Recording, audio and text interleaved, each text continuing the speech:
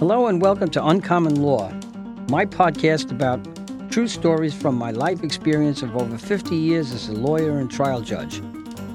This is a look at the law from the inside out, stuff they don't teach in law school. This is Judge Rudy Greco, retired justice of the New York State Supreme Court.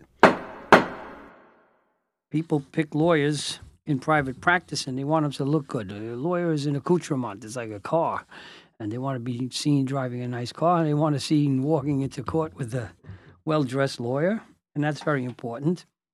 And that being the case, and I know that is just good business. I used to have suits made in those days, back in the 70s, and my tailor was Mario from Corona, a working-class community in Queens. Mario was from Bari, Italy, the same town as Vito Antrofermo. And like Vito, he was very, very determined guy. They seemed to breed determination in his town. And Vito was so determined he wore down Marvin Hagler in a championship fight and beat him. And Mario was determined to make a living and a success of himself. In any event, it was a cold, sound like Snoopy the dog here. It was a cold, dark night. Actually, it wasn't so dark. It was moonlit in February in the late 70s. And it was just after a blizzard. There were over 20 inches of snow at that Saturday into Sunday morning. And at 3 o'clock in the morning, Mario's tailor shop was damaged seriously. What happened was cars were buried in the snow. They were abandoned at parking spaces, and they were abandoned right in the middle of streets in some cases because people couldn't move. There was just such a volume of snow. And this is before the plows or anything else got out to do anything. And apparently, Mario's building where his shop was in Corona was on a storefront on the ground level. It was a 3-story building, narrow but deep. Behind Mario's store lived in an apartment the landlord and his wife, Tony and Maria, believe it or not. And they lived right behind Mario's store. The second floor was occupied by an octogenarian, Mr. Arcomano, a little retired Italian widower. He's a sweetheart of a man, very gentle. And the top floor was occupied by Charlie Lisa, who was a bachelor and employed in the court system as a court clerk in the archives in Queens County. Everybody was sleeping.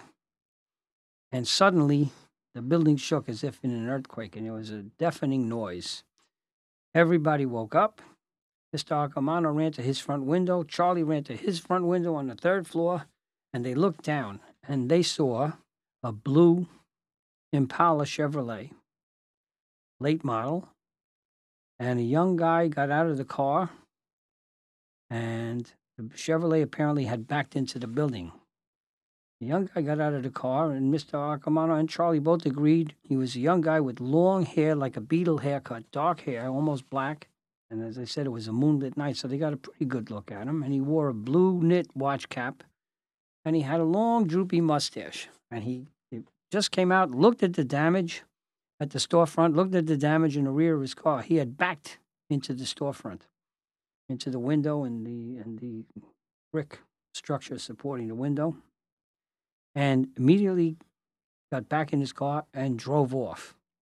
Tony and Maria jumped out of bed, and they came out as the guy drove off, and they saw the blue Chevrolet. They didn't see the guy. Tony is cursing his bad luck and the damage and the fact that it was a hit-and-run job. And when they got themselves together, they figured out that the guy must have been trying to get in and out of a snowdrift, and maybe by mistake hit the gas and thought he was in drive. In fact, he was in reverse, and the damage was done. Well, it didn't matter. Everybody figured they knew what happened, but they saw the damage and they understood that. There was no question about that. How it happened was one thing. But now the thing became a whodunit, because what happened was no mystery, but who did it was a mystery. Who was that driver, and where was that guy from, and the car and everything else? They called Mario, who lived right nearby. Mario came within 5 minutes, and he was upset. And they spent the next few hours getting plywood and boarding up the storefront. and speculating and discussing the thing. And everybody went home and went back to bed. Mario called me and told me about it. And I suggested that he take a look around the neighborhood.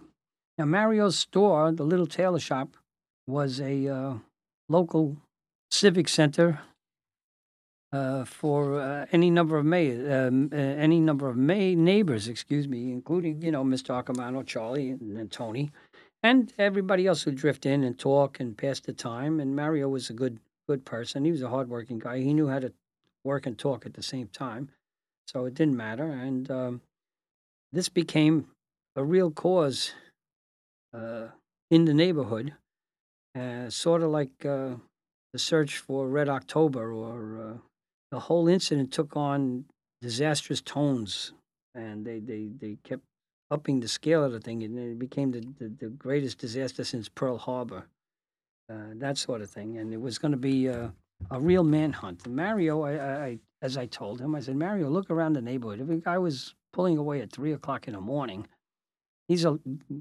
99 chances out of 100 it's a local guy. If you look around the neighborhood, this will happen. Well, Mario and Tony used to fight all the time, just on principle. Whenever they had these discussions in the store and whatever it was, baseball, football, whatever, it didn't matter. They used to fight. But now they were united in this cause, and they became very, very determined. Mario, as I said, he was a determined guy, and he was going to be like the Canadian Royal Mounties, and he was going to get his man no matter what. And Tony felt the same way. So the two of them, who had always been conversational adversaries, were now a team. They became like Sherlock Holmes and Watson, and they were all over the neighborhood, shaking up the neighborhood, looking for the car. And so were some of the neighbors and the other people who hung out in the store. Well, 4 days later, their search paid off. Mario and Tony, 3 blocks away, found a blue Chevy Impala with a crumpled rear. And to top it off, the rear end crumpled fender had pieces of brick embedded in the crumpled wreckage. Not to mention, Mario and Tony also brought along pieces of the plastic red tail light and the chrome rim of the tail light from the car that was left behind at the accident. And they matched. So they were related. They were very, very happy. And they rang the front doorbell of the nearest building right there. And they hit a bullseye the first time around. And this lady and a little baby answered the front door. It was the afternoon. And she could hardly speak English, but they pointed to the car and they said, "Is that your car?" And she said, "Yes, it's our car." And now they were really happy. And she called her husband. And her husband now comes to the door and took her place. And they asked him, he said, "That's your car?" "Yes." And sure enough, here was a guy with long black hair, like a Beatle haircut, and a droopy mustache. And he was a young guy in his late 20s or so, which pretty much matched what Mr. Argamano and Charlie Lisa had seen the night of the accident. Well, their relation was short-lived because the guy said, "Yes, I had an accident, but it had nothing to do with your storefront. I was coming home from my job at JFK Airport on the Grand Central Parkway the other night, and I got involved in a hit-and-run fender bender on the Grand Central Parkway. The guy that hit me, and then I pulled over, and then the guy drove off. I didn't even get his license plate." This guy denied everything. And as we know, the denial is not just a river in Egypt. He kept denying. He had nothing to do with it. And when he saw that he was not pleasing Mario and Tony, and they were getting their homicidal tendencies up, he shut the door and slammed it in their face. They called the police. The police came, and they were not too enthusiastic about doing anything. They said, "Look, it's a traffic thing, and you don't know that this guy was the guy, and he denies it and everything else." The police didn't want any part of it. They discouraged him and said, "Well, you should call a lawyer." Well, guess who got the call? I got the call. The problem with the case is that there was about $4,000. Turns out there was about $4,000 worth of damage. But to have a case like that, and all the expense that's entailed in court fees and preparation and witnesses and depositions and everything else, it probably cost at least $10,000 to try to get $4,000 or $5,000 in damages. and it would be very hard to get a verdict or a judge to find that you deserved court fees or anything else. It was basically a losing proposition. But Mario was a good guy, and he was a good friend of mine, and he didn't do anything wrong. And I said, you know what? I'll do it. I'll do it. 3 years later, we get to trial. We pick a jury, and then to add insult to injury, we have to wait 4 days in the courthouse for an actual courtroom to open up so that we can try the case. So I did. We tried the case. I put Mario on the stand, Mr. Arcamano, Tony, Charlie, Lisa, and 2 tradesmen who actually repaired the storefront, a bricklayer and a carpenter who actually did the work to repair the storefront. And I put the Mexican guy, I called him, the defendant, I called him to the stand, and I basically crucified him. He was lying through his teeth, and I let him keep lying and keep lying and keep lying, and every lie he needed entailed another 5 lies to cover it up, and he couldn't keep up with his own lying, and the jury eventually caught on, started rolling their eyes, which is a good sign. I said, this guy's destroying his own credibility, so I just let him go on and gave him the rope, and he hung himself in front of the jury. Well, Mario, on the other hand, he testified, and he speaks very broken English. I speak Italian. The judge anointed me an unofficial translator. He was very, very nice about it. And Mario, although his speech, he spoke in a sing-song dialect from the area around Bari, Italy, on the Adriatic coast, which other Italians don't even understand. It's a hard dialect to follow. But I have a good ear. And the judge appointed me Mario's interpreter unofficially. And even though Mario's language was unclear, his thoughts were lucid, and he was a very, very nice man. He was totally sincere and very believable. He had a nice sense of humor. The jury, in fact, loved him. And so we had some humor in the course of the trial, and it lasted the whole week. Finally, we started on Monday, and we ended on Friday. The case went to the jury. The jury went out after they got a free lunch from the state for deliberating as sworn jurors. They came back with a verdict. And that was good. The verdict was in favor of the plaintiff, totally. That was the good news. The bad news was they came back with $3,000 as a verdict, which was less than Mario actually paid to repair the storefront, he and Tony. And when we questioned the juries afterwards, we did a little post-mortem and asked the jurors. It was a typical case of too much television. Jurors said, oh, everybody exaggerates, everybody, pumps up their bills and everything else, which we didn't do. So we discounted it ourselves. We knew he's asking for more than he actually paid, so we figured he probably paid around $3,000, and that's the verdict we gave. Well, so it was a moral victory. However, Mario and Tony wanted to give me the $3,000. It cost me about $10,000 in time and effort and some disbursements. They wanted to give me the whole $3,000. I couldn't take it. I just chalked it up to experience. It was a good experience. I was a young lawyer, and it was good to have a trial and nice to win a trial. And it wasn't going to do anything. Just to save Mario's pride and Tony's pride, I said, okay, I'll bill you for my expenses. And I billed them $1,000, and they paid me the $1,000, and that was that.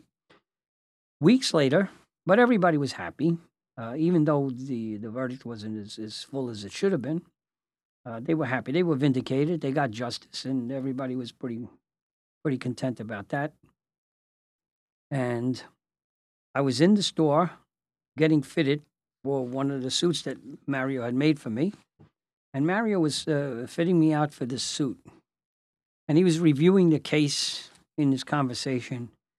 And he said, Rudy, I make suits. I made tuxedos for Paul Anka, the singer, Paul Anka.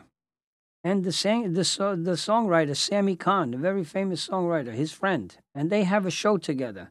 And they were so happy with the tuxedos I made that they invited me and my wife, Carmela, to the Rainbow Room to see them do their show with the suits, the tuxedos that I made for them.